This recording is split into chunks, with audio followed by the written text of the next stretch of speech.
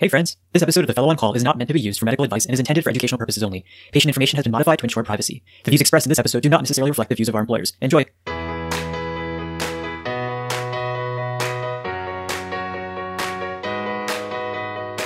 Welcome to another episode of The Fellow on Call, the Heme podcast. We're coming at you from Willow University Medical Center. I'm Ronak. I'm Vivek. And I'm Dan.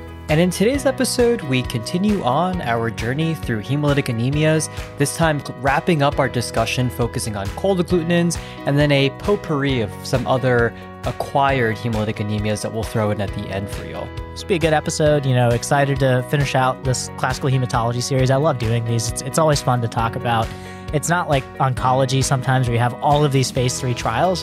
You have to really use clinical judgment. You have to examine the patient. You have to talk to the patient. Not that you don't do that in the other cancers too, but it's less algorithmic in my opinion, and it's very interesting. So glad we got to do this series.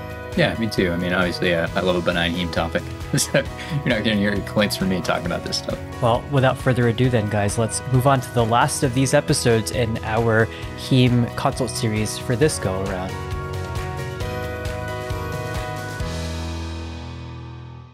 So guys, I feel like we haven't done a what are we watching session in a little bit. And so I'm obviously eagerly awaiting to hear what trashy television show Vivek is watching, because I just finished what I was just watching that I'll say in a second, but I need something to turn my attention to now. So take it away. We didn't have a chance for me to say that we did watch all of The Golden Bachelor. It was pretty good. Gary is a terrible human. I don't know if I should be saying that on a live recording, but I'm not a fan of Gary. I'm just going to be honest, not a fan of the guy. He made some questionable decisions there. But now I'm actually not watching something trashy. We're watching The Bear, that TV show about the chef on Hulu. Amazing TV show. I mean, it makes you anxious as you watch it, so it's hard to binge, but it's so good. Really, really, really good TV show. So highly recommend Bear on Hulu. He showed up in a series of very racy underwear commercials on New York Times recently as well. I think that was the same guy. He did. Yeah. He did a good job, I have to admit. Christine was like, hey, check out these underwear photos. I'm like, dude looks good. I mean, he's pulling it off great.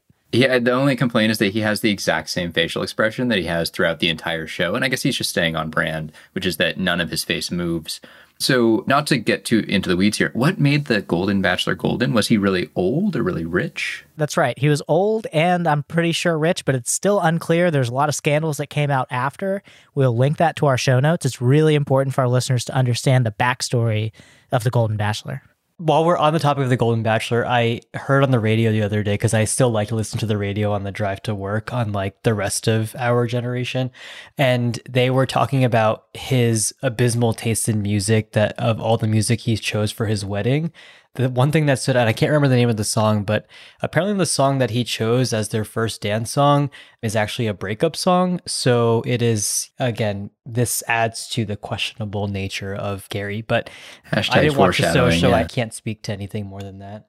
Also, shout out to the radio. Logan and I love playing radio. It just takes all the pressure off you for picking good songs. Like someone else can do it. We've been watching a lot of in addition to the 1960s Batman, the 90s Batman the Animated Series has been in regular rotation recently. Just beautifully animated and kind of a really fun throwback. It used to be a Saturday morning staple for me when I was growing up. I can't remember if we ever mentioned, but I binged on Ted Lasso for a little bit, very, very late to the game, but that is just what I do. And then in the nature of being late to the game, I finally finished Succession just the other day. Fantastic show. Highly recommend. It's been well over a year since Ryan Miller was on our show and first told us about Succession, or that's how I got inspired to watch it. So it took me a really long time to get there, but I'm glad I stuck through it. Really, really fantastic show. So maybe The Bear is what I'll have to turn my attention to now until the next season of Love is Blind comes out in February. So I'm really, really looking forward to that. Guys, I think we should close out our discussion today on autoimmune hemolytic anemias. And last time we talked all about warm autoimmune hemolytic anemia. And this time, let's turn our attention to something that a lot of people confuse with warm autoimmune hemolytic anemia, but that is cold agglutinin disease. So Vivek, do you want to start us with a case for this episode? Yeah, let's do it. So we have a 72-year-old female with history of hypertension and hyperlipidemia, presenting with a 2-day history of progressive fatigue, dyspnea, and a lacy rash on her hands and feet. Her son, who accompanies her, states that she has had some mild scleral icterus as well. Her symptoms began when she had been playing with her grandson in the snow 3 days prior. She denies any associated dark urine or abdominal pain. She has not started any recent medications and she hasn't been ill recently, so no recent viral infections or anything like that. She has no fevers, weight loss, night sweats, or lymphadenopathy, no evidence of these B symptoms. Exam is consistent with mild scleral icterus, mild discoloration of her fingers, and a blanching reticulated red-blue rash on her lower extremities. She got some routine labs. A CBC was checked, which was consistent with a hemoglobin of 9.2, down from a prior baseline of approximately 13. Remember, we always look for that baseline. A CMP was performed, consistent with an elevated indirect bilirubin. And given suspicion for hemolysis, the astute provider checked a retic count, which was elevated, an LDH, which was elevated, and a haptoglobin, which is undetectable. Hematology is now consulted, given this concern for hemolytic anemia. So where do we go from here? As we talked about, there are two really important steps, given that we're concerned about hemolysis. And that's looking at the peripheral smear and getting that direct antiglobulin test, the DAT Coombs test, to figure out, to help inform our suspicion for a hemolytic process. And that's exactly what we did. So the peripheral smear did not suggest the presence of schistocytes, but did show clumps of red blood cells. You could see agglutination on that peripheral smear, just these red blood cells all clumped together. Platelet morphology was normal in size and distribution. The white count was normal. The DAT pattern was as follows: IgG negative and C3 positive. So remember, IgG positivity is nearly always universally positive in warm autoimmune hemolytic anemia, whereas C3 only positivity is more consistent with a cold picture. Given the constellation of the findings, we were concerned for this cold agglutinin disease and the fact that she'd been playing in the snow and maybe that triggered all of this. So for starters, can you all tell me what is cold agglutinin disease? That's a really good question. And to be honest, autoimmune hemolytic anemia is super rare, as we've been alluding to in this series, but cold agglutinin disease is a rarer subset of already a rare phenomenon. So many people are honestly unfamiliar with it. I do want to point out that last week we discussed warm autoimmune hemolytic anemia as a cause of acquired hemolytic anemia. And so cold agglutinin disease is the second one of these acquired hemolytic anemias.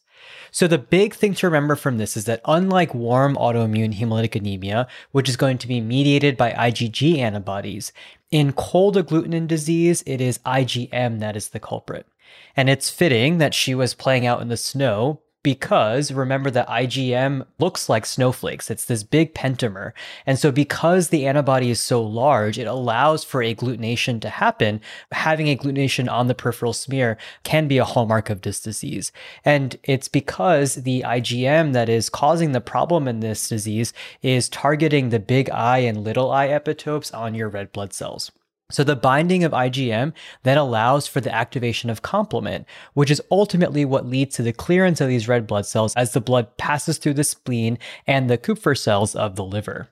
These are interesting patients, right? They're not fixing complement necessarily at warm temperatures. They're fixing the complement causing this hemolysis at lower temperatures. So Dan, can you explain why that happens, a little bit about why this is a cold, and then also how are we diagnosing these patients, right? Yes, we can see agglutination on the peripheral smear, but how do we know if that's causing a hemolytic anemia process that we need to treat? Some of this comes down to the nature of IgM antibodies. Remember that IgM are the sort of first iteration of antibodies that are produced from our B cells before the class switched to IgG. And these are generally like high affinity, low avidity antibodies. So they don't stick as well to their targets as IgGs do. But when the average kinetic energy decreases, when things stop wiggling around as quickly, their interaction can be more consistent. And then once they do interact, they can activate complement. Typically, patients with this condition will have the sort of worst manifestation when they're exposed to cold temperature and in those areas where the temperature is coldest. And that sort of complement-mediated hemolysis, which is really, really brisk hemolysis, right? Like it's the membrane attack complex directly lysing these cells intravascularly. That causes endothelial dysfunction and vasoconstriction. And so as a result, you end up with this sort of mottling and cyanosis even in areas where this hemolysis is the most brisk. So think tip of the nose, tip of the fingers, areas that are really consistently exposed to cold. In order for this antibody to really interact, the temperature of the blood needs to be below 37. So only in the distal parts of the body, hopefully. So In addition to the normal workup that we do for hemolysis, and we've also talked about the role of the DAT in this situation, we looked at the peripheral smear, all these things are supportive of a cold agglutinin disease.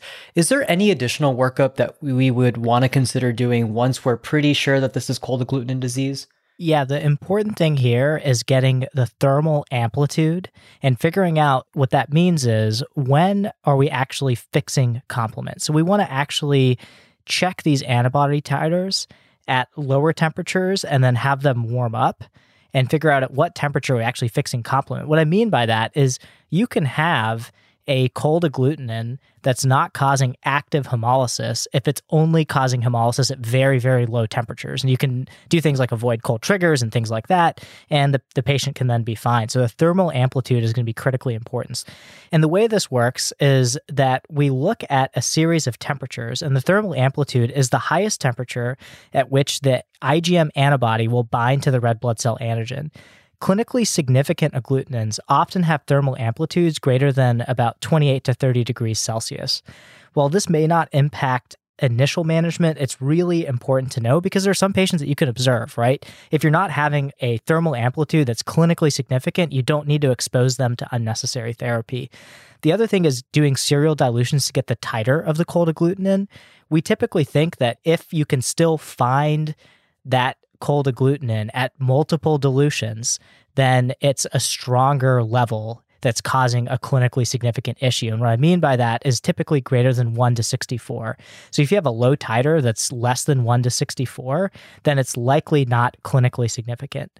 And the other thing to keep in mind related to this is that when drawing labs, the specimen needs to remain body temperature greater than 37 degrees Celsius, or you're going to have an agglutinated sample and not be able to get a reliable red blood cell count. So these patients will have such a high amounts of agglutination if you just leave it at room temperature that you won't be able to get an accurate assessment of the CBC. So you have to keep the sample warm when it's coming into the lab. So you have to talk to your lab folks about how to get that done.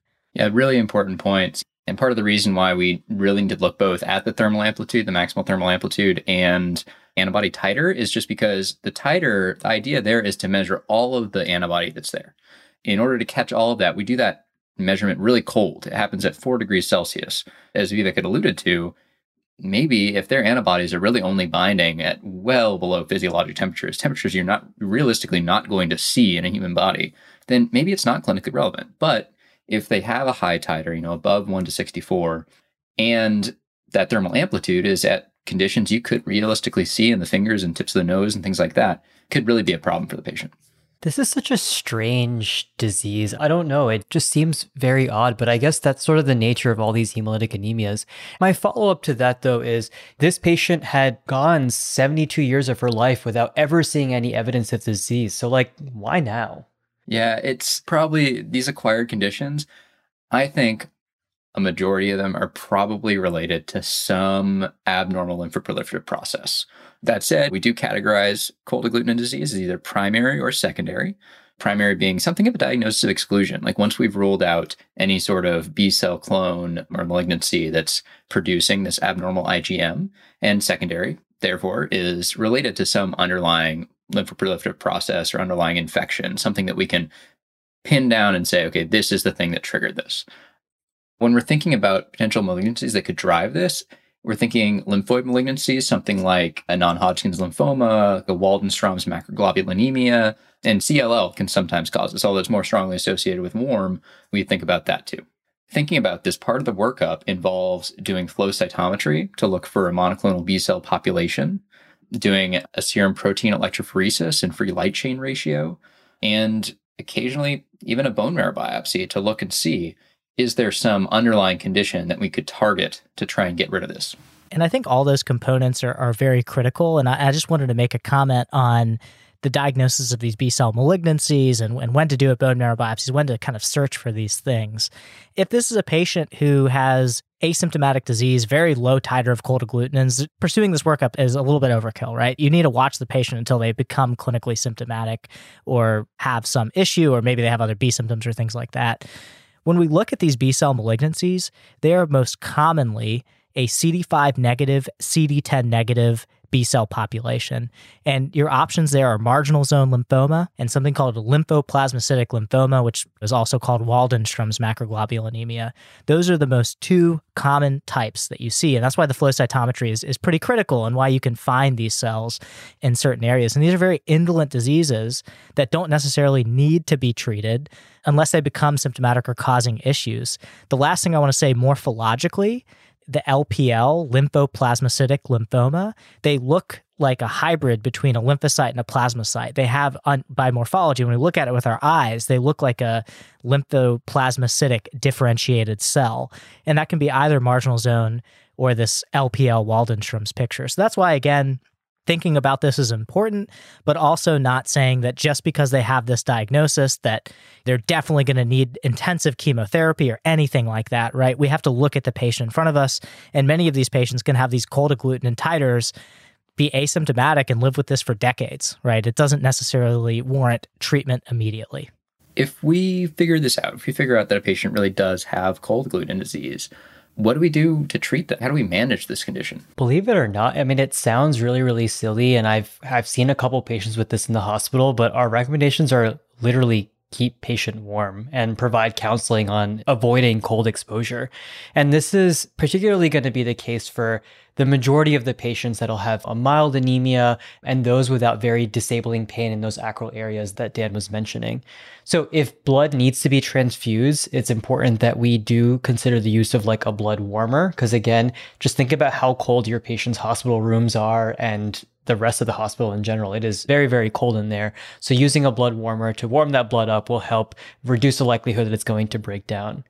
This is critically important, and this is why things like the thermal amplitude is super important, because if a patient is going to undergo a surgery, either that at hospital admission or in the future, this needs to be a conversation that the hematologist has with the surgical team, because again, the OR is a very cold place. If they're going to be using bypass machines and things like that, that can really decrease the temperature of the patient's body and lead to severe complications intraoperatively. In general, steroids do not help these patients. And in fact, steroids result in remission in only about not even 20% of patients. So really, there isn't much utility there. Splenectomy also doesn't really help because there's still hemolysis that can take place in the liver as well.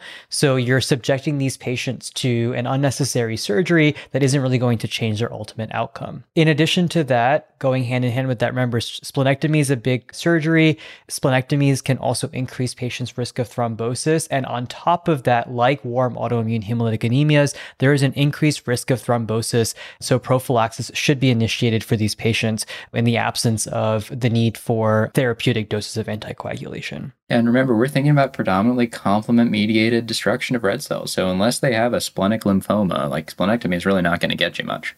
So Dan, if the patient though is symptomatic and we need to consider doing some more definitive treatment, what is sort of your approach as to how you go about taking care of these patients?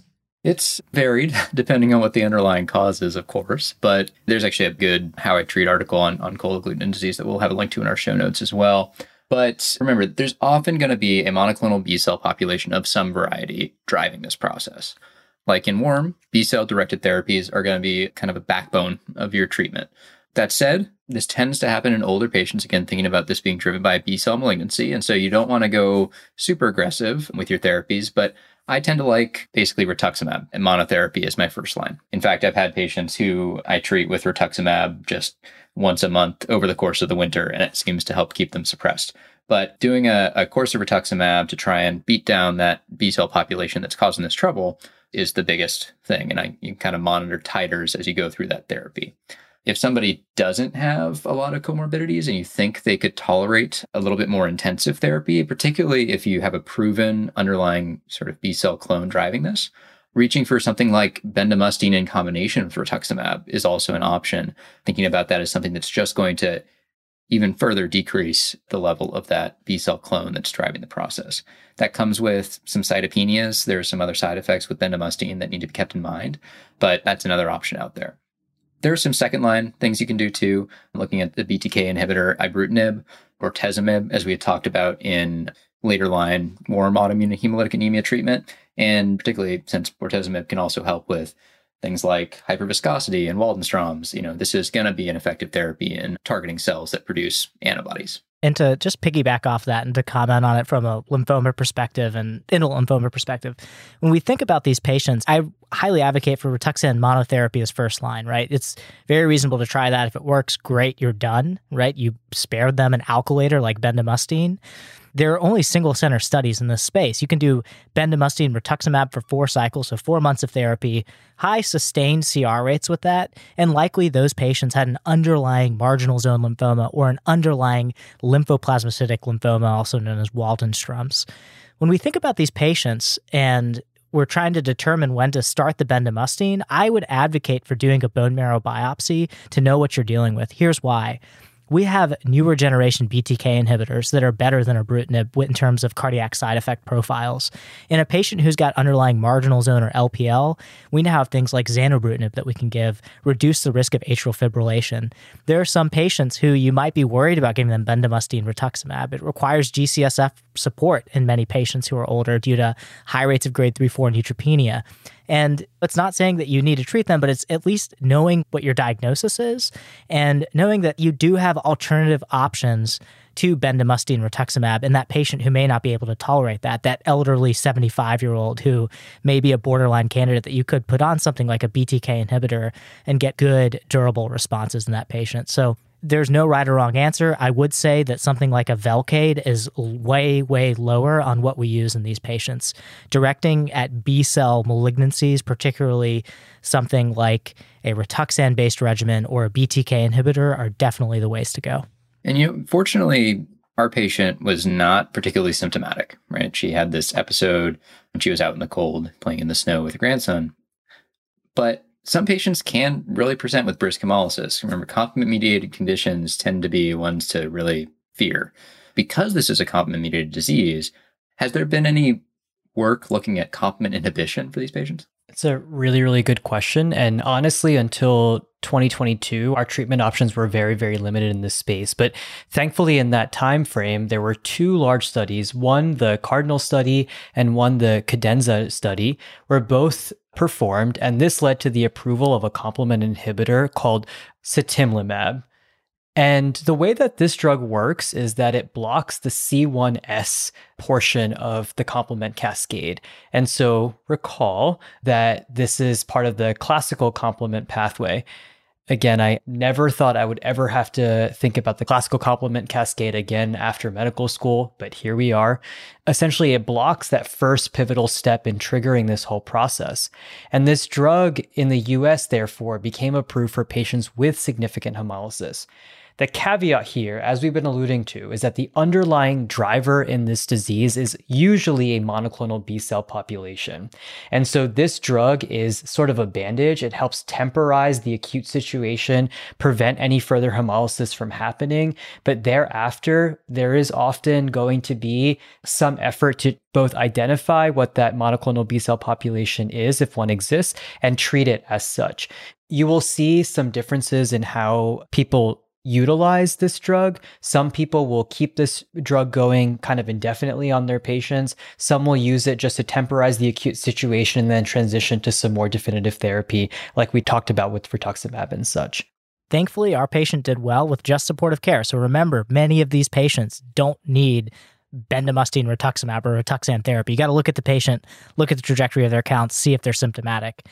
And she had a workup that was suggestive of a small B-cell clone, and she had an IgM kappa M spike at 0.6, and she declined a bone marrow biopsy, but really she fit with this lymphoplasmacytic lymphoma Waldenstrom's picture at that point. We don't have the definitive diagnosis. Another marker that will lead you to this LPL Waldenstrom's is looking for a mutation in MYD88. MYD88 is another thing that kind of helps you, and we'll talk about that in a future episode. Sorry, I keep on talking about lymphoma. But although she's sad that she has to avoid playing in the snow with her grandson, she understands why it's so important. And she actually says, hey, I like staying indoors, making s'mores by the fire anyway. And she has done beautifully for several years, not needing any treatment. She's just following up in our clinics. So we've covered a lot over the last 3 weeks. We've gone through the crash course of hemolytic anemias. We've talked about the workup, congenital causes, notably G6PD deficiency in that discussion, as well as others in our bonus episode. We talked about warm autoimmune hemolytic anemia, and now we finished off with the cold agglutinin disease. We're thinking about closing with a few other examples of acquired hemolytic anemias.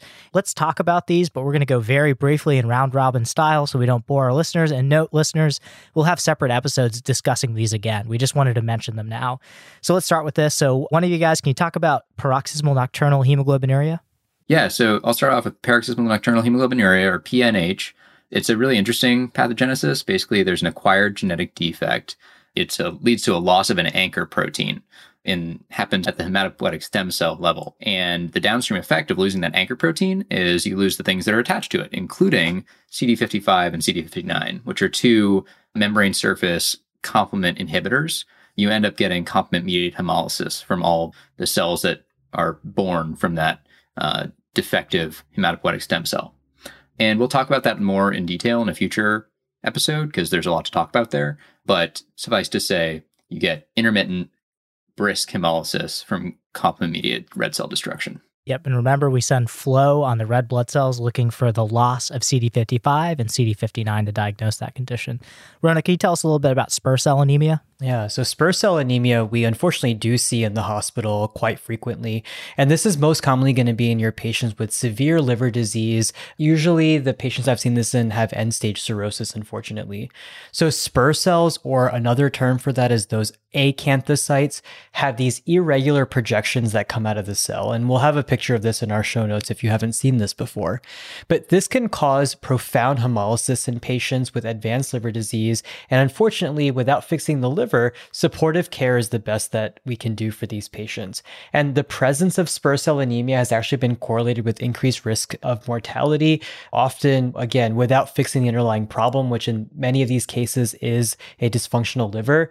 There's only so much that can be done to reverse the effects of the spur cell anemia. And I feel like that's one of the tougher conditions to diagnose. Like Ronak said, you look at the smear, and hemolytic anemia, if you think about an autoimmune hemolytic anemia in a cirrhotic patient, that's really hard to diagnose. Sometimes we just do our best. We say their retics are way up.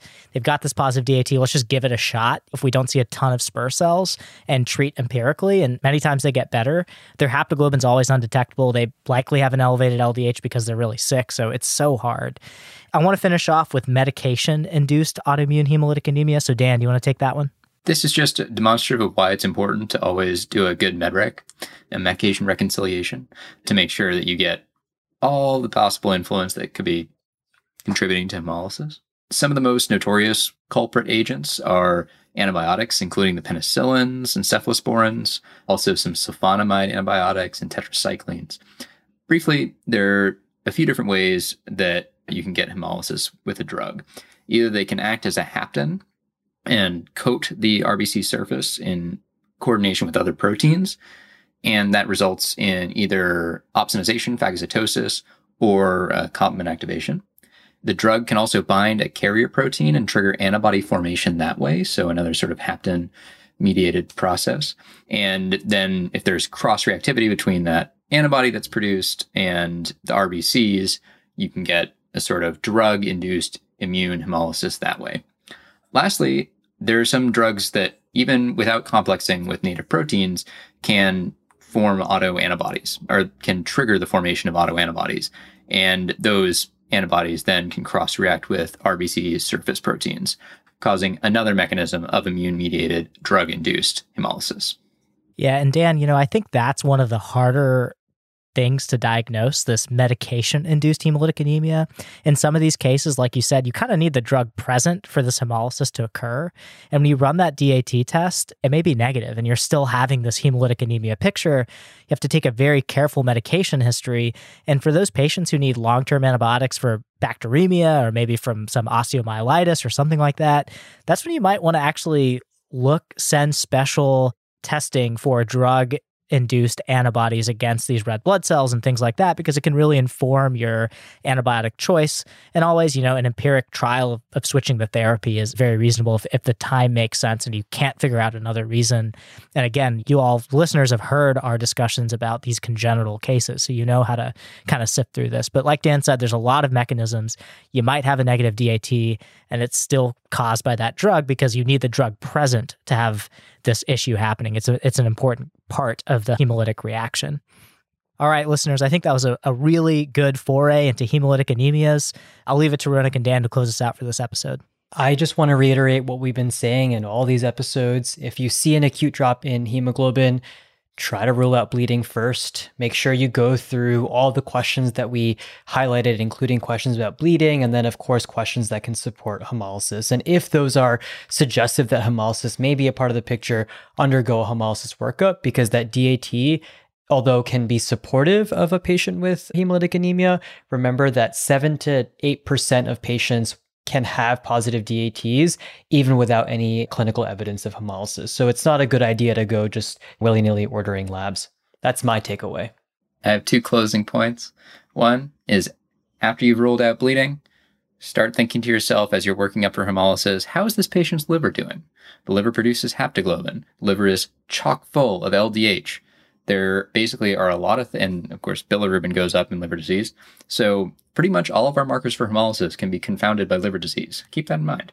The other thing is, if you have a patient with cold agglutinin disease, keep them warm. It doesn't just mean putting on a sweater, right? We're trying to keep all the various different extremities warm. So putting on something to cover their face when they're out in the cold, putting on gloves, make sure they understand that wherever their body gets cold, hemolysis can happen. But yeah, I think we really have covered a lot. I'm happy with this. So until next time, peace, everybody. See you later. See you later.